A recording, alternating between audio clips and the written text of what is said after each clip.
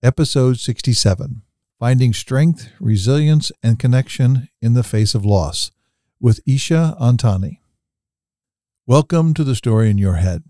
I'm Ron Macklin, and today Deb, myself, and guest Isha Antani discuss the power of resilience and self-reliance and how sharing personal struggles fosters deep, genuine connections.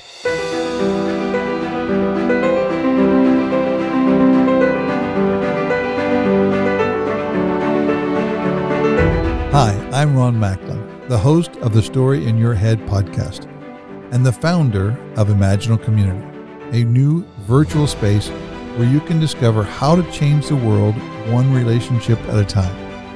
In the Imaginal Community, you can ask us questions, take online classes, and learn and grow with others who are transforming their relationship with themselves and with others. It's like social media for self-discovery. So to continue the conversation with us, join us over in the Imaginal Community by following the link in the show notes. We're excited to see you there.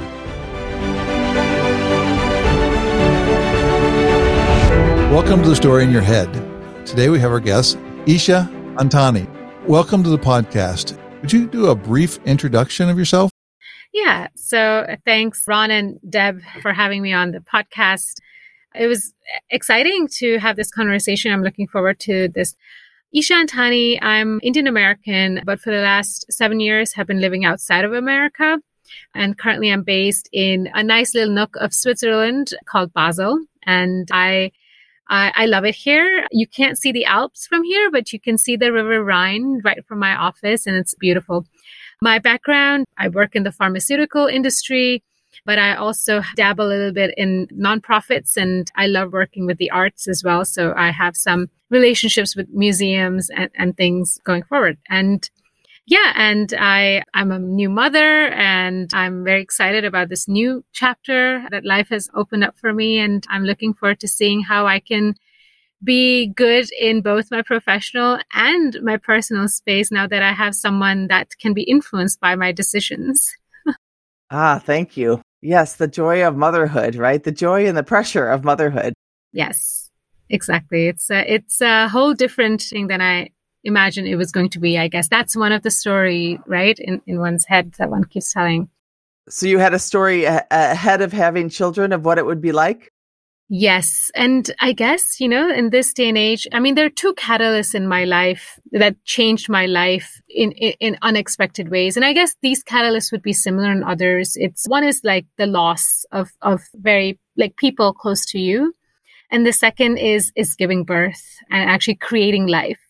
And for me, in the span of 2 years, I went through grief, losing my parents, to this like circle of life where I actually then created life to the birth of my child. It literally happened 2 years since the day I lost basically my parents back to back because of COVID.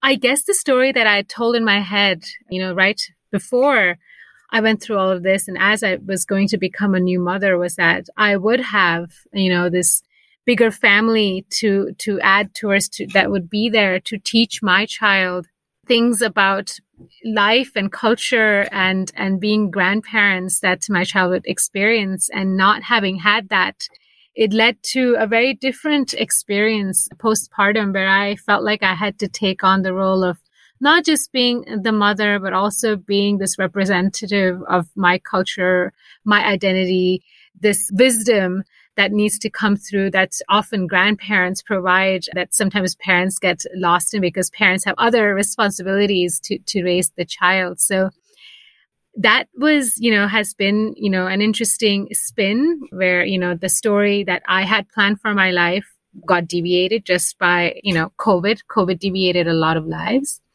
But the second thing, which I guess is a little bit more superficial, is oftentimes, especially now in this day and age of social media, you see these stories, visual stories of what motherhood is going to be like. You see moms, having their sleepy, cute babies in the bassinet and making up like beautiful cakes and baking up a storm or reading books in the quiet, beautiful, pristine nursery. That was a big shock. because obviously giving birth and the postpartum experience is nothing like Instagram. It's nothing like what even Hollywood tells you. And for me, like reconciling the reality of being a mother to the fantasy that I had of what motherhood would look like was actually, weirdly enough, a big clash. Mm. And it didn't come to head. And I think that's how, Ron, you found me, was because I talked about it. It didn't come to head, and I didn't realize how intense it was going to be. So I ended up scheduling some job interviews like 2 weeks after giving birth, because I thought, hey, pregnancy was super easy for me. So how hard can, giving birth be? And my child is going to be sleeping most of the time anyhow. That was not the case. And more so than cremating my parents, sorry to bring the morbidity, but more so than that, like I found actually the hardest part was actually keeping mentally attuned, intellectually focused on giving those interviews while having a screaming baby in the background that my husband was trying to placate because, he was trying to give me that opportunity to give the interview. So, yeah. Yeah, your story, it just triggers me of like the difference between if you looked on Instagram and saw what people, what they post about their life, not really what their life is, right? But what they post about their life versus the reality of it. It's so off. And it can lead us to make up these stories that are really unreasonable Mm-hmm. and expectations for ourselves. So how has your story changed now that you're in the midst of it, away from the Instagram side of what you think? Like, how are you working with that new story? Yeah, so now it's all about incorporation of the actual reality within your day to day. And then one thing, I've realized, is yes, we have these like idealistic stories in our head, and then the reality happens. When reality happens, and when sometimes like life takes you by surprise or by shock, the best thing to fall back onto, and if you want to fall back onto on steady ground and steady feet, is your own self. And for me, that's been a consistent, I would say, not in a way, a story that I keep telling myself. And it's a story from Isha to Isha that, hey, if you did XYZ back then, you could do ABC now. So it's the story of resilience. It's the quality of resilience, and it's building that strength and knowing that in the past, when life has thrown you off, you've relied on your resilience and your focus and your spirit to get you through. And that's what I've been, coming back to time and time again. So when these idealistic stories somehow take spin for the worse or are different, there is that other narrative that's going on that is closer to you, that is no longer, that's not on the Instagrams of others, but it's your story to yourself, the more real version. That's what you have to fall back on. And that's what, I rely on to get me through, the survival period that I faced immediately after motherhood. This past week, for example, I think was one of the more difficult weeks at work because I had to be away from my child Monday, the entirety of the week, from almost, I would say, from the time he woke up to the time he went to bed. So I didn't see him much. To get through that phase also requires resilience because I needed strength for the next day at work, knowing that, the baby was not going to sleep that well through the night. So how do you do that? You rely on your own inner sense of strength and you pull from that. And the story that I've kept telling myself through life has been that I am strong enough and that this too shall pass. And that's how I move to the next day and the next day and thereafter. Thanks, Isha. Tell me about the "this too shall pass" story.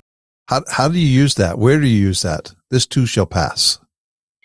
I use it, I think, in every curveball that life throws at us. And it goes back to, the time when I went through, the grief of losing my parents within 15 days because of COVID, when I literally thought the world had ended.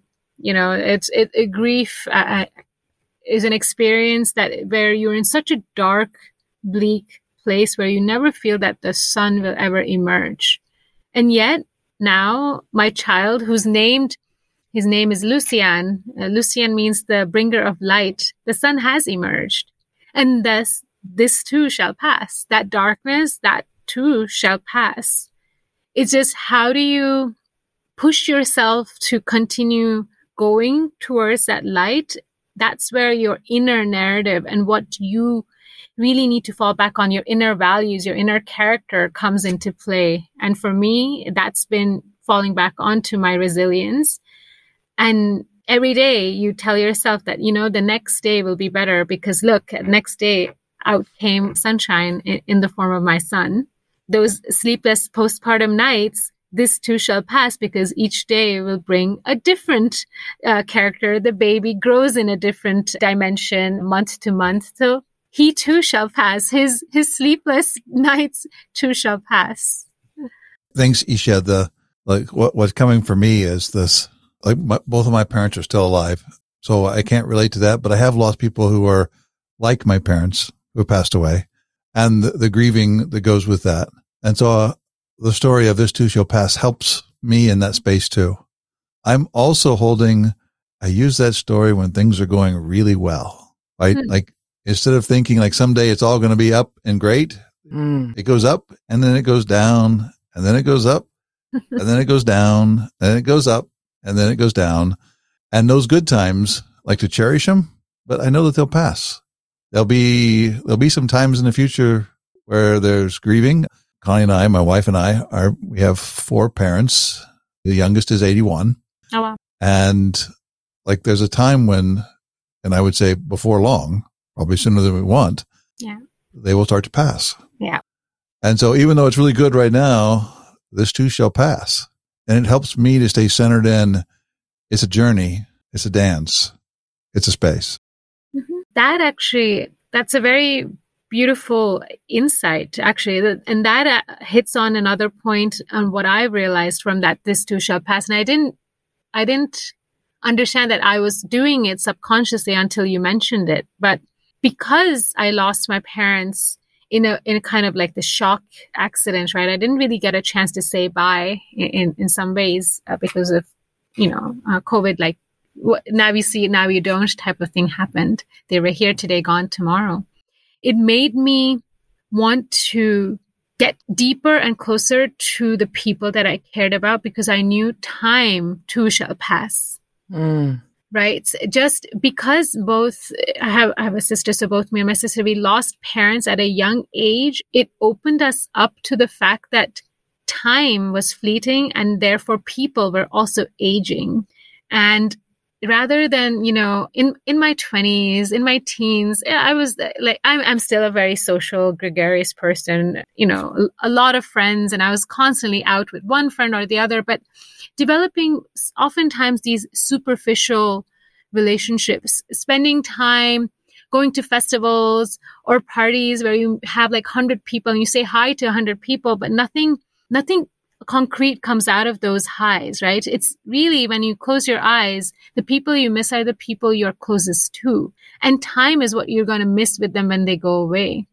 And so for me, that this too shall pass materialized in the fact that I started to actually narrow down the group of people that I stayed close to. And the connections became more quality oriented, where I just, rather than taking this past month, I took a vacation, a week off, but I went to see my family in Chicago. And all I did was just spend that week hanging out with my aunt and my uncle and my cousins and just cooking, laughing, singing together. And that in itself provided me so much joy, a joy that I hadn't experienced since 2020 in some ways, this familiar parental love. And to me, that I would choose that anytime, any day now over, going to the Bahamas. I would love to go to the Bahamas also, but quality family, friends, relationships have become much more dearer because they too shall pass. Yeah, thank you, Isha. I lost my father a couple years ago, and it's especially hard for my mom. Like it's especially hard on the people that are, I want to say, left behind. But to move through that. We know it's inevitable. Although some people's lives are cut too short, but just how that impacts us and our kids.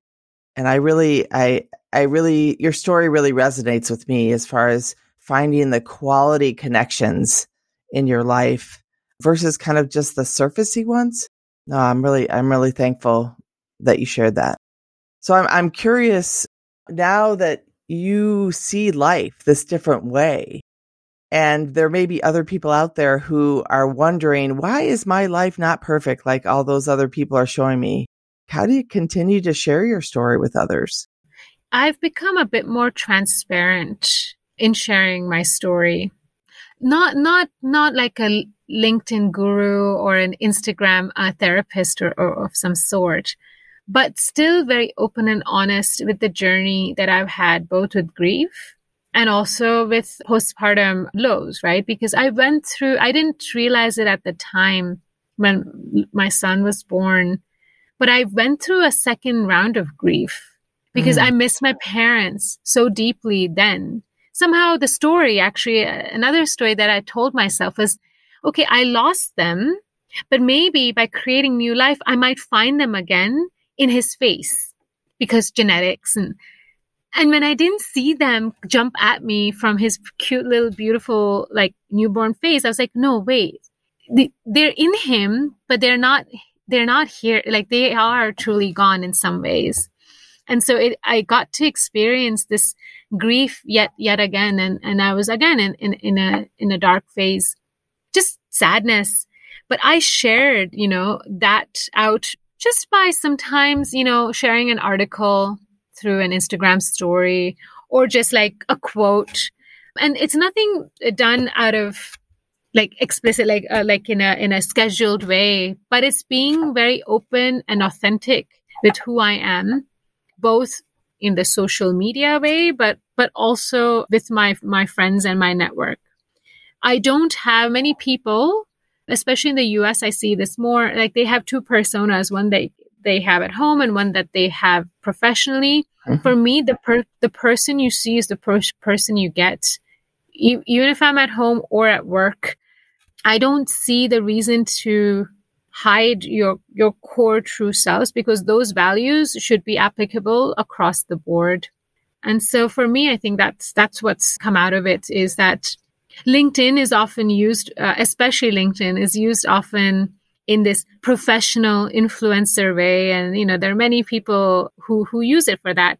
For me, it's just sharing, I think, achievements, but in a way, achievements back out to also share the fact that there is a clear purpose and a reason of why I have gone after role XYZ or, applied for position ABC, just to kind of encourage people to be open to sharing their reasoning for pursuing specific roles and be open to sharing sometimes the grayer side of things. Not everything is shiny and rosy. And that's why, the story that I shared of my latest role was about the fact that it was one of the hardest interviews that I did because I was in, 2 weeks after giving my baby. And it's amazing how many people reached out to me on that note and also this note that I had earlier on grief because they resonated with it. Yeah, thank you for sharing that. Are you looking to strengthen your relationships, whether personally or professionally? You want to learn how to build authentic connections faster, or perhaps you're looking to beat employee burnout through the power of connection. My name is Ron Macklin, founder of Macklin Connection. And in our workshops, we teach you the fundamentals of how to do exactly that and more. To learn more of the power of your relationships, visit us at macklinconnection.com.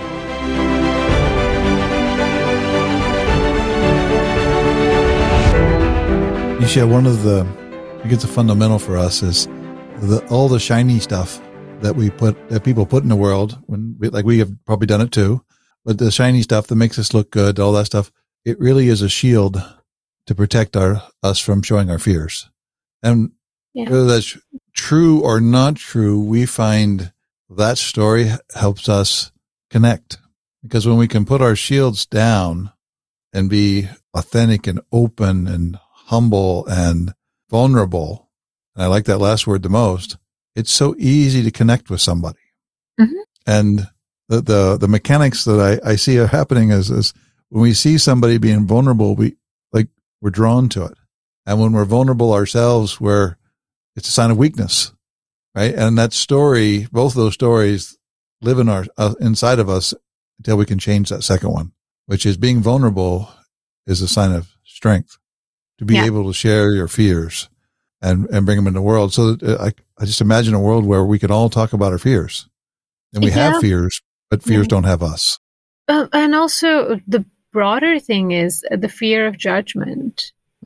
So one of the things that I am conscious about, right, is like, I don't want people to know me as the girl who lost two parents or the orphan, right? I'm very conscious of that. Like I do sometimes wonder, like, if I'm saying hi to someone and the last that we spoke was actually, through that condolence message that they sent, and it's been, even 2 years, whether their first memory of me will be, oh, this is the sad girl who lost two parents. And so there is a fear of being like mislabeled or being judged, or, yes, I was, and I still am a sad girl who lost her parents, but I am also a happy woman who gained this beautiful son. So how do you reframe that thinking? And there you just go in knowing that sometimes these judgments might be created, but then you again go back to your own true, reliable self, and you show your emotions as they are. And then this conversations, the perceptions, they switch. That initial impression fades away to seeing that, oh, this person is actually standing, happy, professionally capable, personally lovable, and is moving on. So the narrative then changes after. But there is that initial fear. When I put out some stories about this postpartum, it's very interesting, is some of the mental challenges that new mothers go through. I was worried that people might then label me as, oh, this person went through XYZ. But it was amazing how many of my girlfriends who were new mothers themselves actually on the back channel, I never knew that they went through this. Yeah. Like, oh, actually, thanks for putting that out there. We went through this too. Oh, really? I had no idea. Because people just don't share. But sometimes sharing is a way of also helping those who might have also felt the same. They just felt like they would be shamed for sharing the lows when everything outside tells them that they should just be happy and high all the time on new mother hormones. Yeah, you've completely triggered me to think about my biggest fears. I was thinking at one point that it was death, but it's not death. It's being alone. Like, and not just being alone in a room. It's like dying alone. And I think when we don't hear stories like yours, when we think that authentic life really looks like, oh, the beautiful baby in the bassinet who's sleeping and, the grandparents who are there helping to raise the children. When we think of that is the life, like, we do feel alone. I feel alone when I see that other people have portrayed this beautiful life out into the world, because I'm like, wow, what's wrong with me? What's wrong with my life that I can't have that?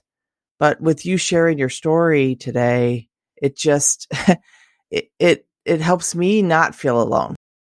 And that's how I felt when I read some of the other pieces from articles and things of moms that were willing to share. Moms that I didn't know, they were just random people. But honestly, when you're in the throes of like that 3 a.m. screaming baby, wake up, all you need is just going through like an anonymous like board, like new parent board, and just like reading all these different people who've just written like, my baby did XYZ, and another parent chiming in, and just having like, oh, there are others out there who've gone through this. You're not alone has been so helpful to get by. And because I agree, there is this loneliness that sets in, especially when you're just emerging from giving birth.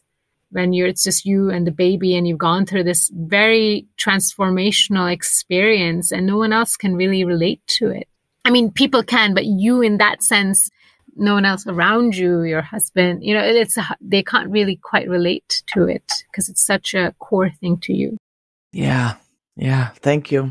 Thanks, Deb. And Isha, the story I'm going to try on and work with is when we put out something in the world that makes us like life is great and all this stuff, it really is a way, like we're doing it for ourselves to protect ourselves, to make us in that space. But if we're responsible for what other people are going to make up from reading our posts, the being vulnerable, the being open, the being the authentic, the fears and all that stuff, we're really giving a gift to the world because it's going to shape how they see themselves versus how we protect ourselves. And I think that's an ethic that I'm going to continue to work and to create from here. So thank you for that. That's great. Isha, this is also a space where when we create who we are in the world, we get a chance to do that, right? And into a place where people can hear you and listen to you in that space. This is a space in the world right now to create who you are, and it will go out to the world. So who do you create yourself to be? If you had like a magic wand and you create yourself to be any way possible, who would you create yourself to be right now? I'm pretty happy being myself. And I would continue being that person. Someone who identifies with a multifaceted personality. So I'm not just a mother. I'm not just a wife. I'm not just a daughter. I'm not just an employee. I am all of that. And I am me. I'm someone who loves to swim. Especially in like rivers and lakes. I'm someone who loves to eat a lot of chocolate cake. I'm someone who grew up on a very unhealthy diet of romantic movies. And I am someone who inherently is strong and resilient. Even if I don't want to be strong and resilient, right? Like there have been times I'm like, I don't want to be Atlas holding up the world on my shoulders. It's exhausting, but I can't help but. That's just in me. That's just maybe what I was born with. And so I can't help but be that. So I don't have an image of what I aspire to be. I'm very happy being me. And that's what I know would make them as in mom and dad, very happy to know that they raised a very confident young woman. It's awesome. It's great. So Isha, this is the part of our episode, our recording, right? And we get to the end and we do a little bit lighter, or sometimes it gets heavier or heavier. Look at that. But we ask the question, what is your favorite book? Like the one you've read more than once, maybe twice, maybe many times. And why is it your favorite book?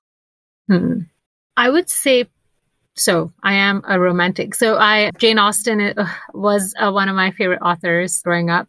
But it's not Pride and Prejudice. Pride and Prejudice introduced me to Jane Austen. It was my favorite as like a teen, but it's actually Persuasion. Persuasion is a book where you have this young couple, they fall in love, and Professor Wentworth, but the families are like, no, Professor Wentworth, he doesn't have a lot of money, so no, we don't allow you to get married to him. Then a few years later, they meet once more. And Anne is older. She's still doesn't have a suitor, is unmarried. And he, in the meantime, has become, hotshot captain of the ship. And it's all about how she perceives her own self, how she feels very defeated. And she feels like she missed that chance of a life with this person that she loved because she, was influenced by the society and by her parents in that case. But in the end, it's the persuasion of persuading herself and him that actually their love was real, that they actually come back and connect now in a more authentic, less influenced way where they just go back to their core.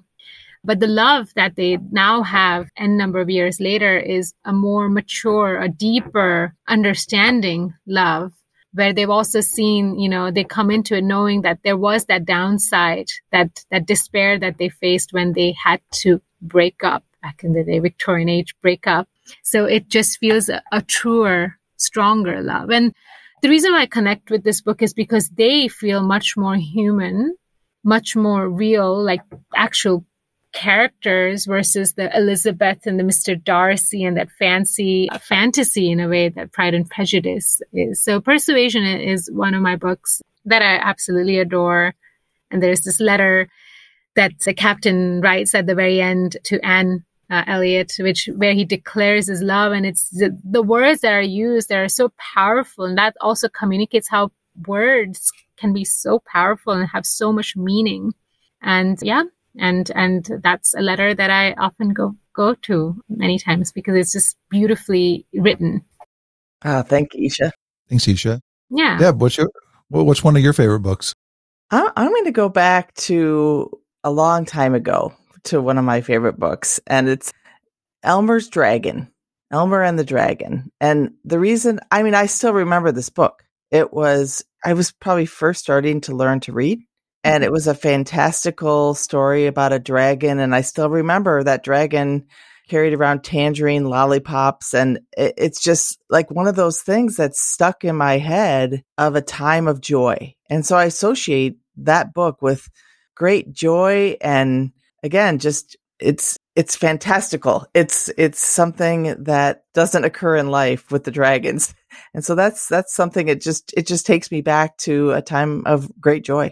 How about you, Ron? Yeah, thanks. So I used to read a lot when I was a kid, and then I got into college with reading all the books and didn't really have space to read. And then I was working a job, working on nights up in Indiana somewhere, and the guy I was hanging out with tossed me this book called The Man from St. Petersburg.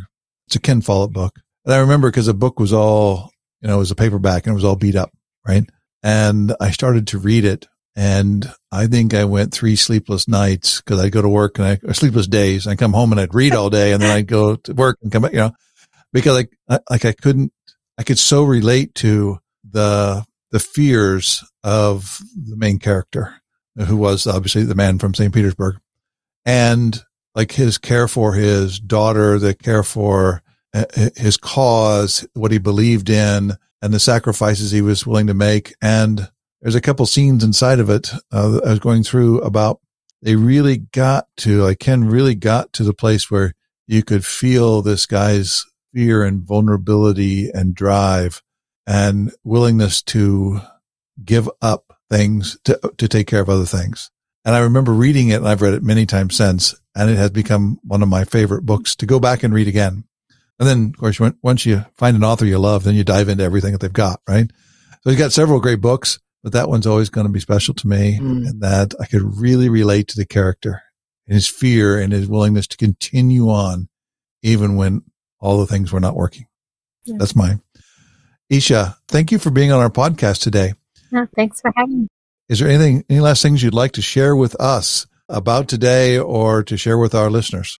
No, just that, the stories in our head that we keep telling ourselves sometimes also evolve, but they evolve in ways that might surprise you. So it always, have a narrative, have that wishful thinking, and keep at it, because you just don't know what's around the corner. Yeah, thank you.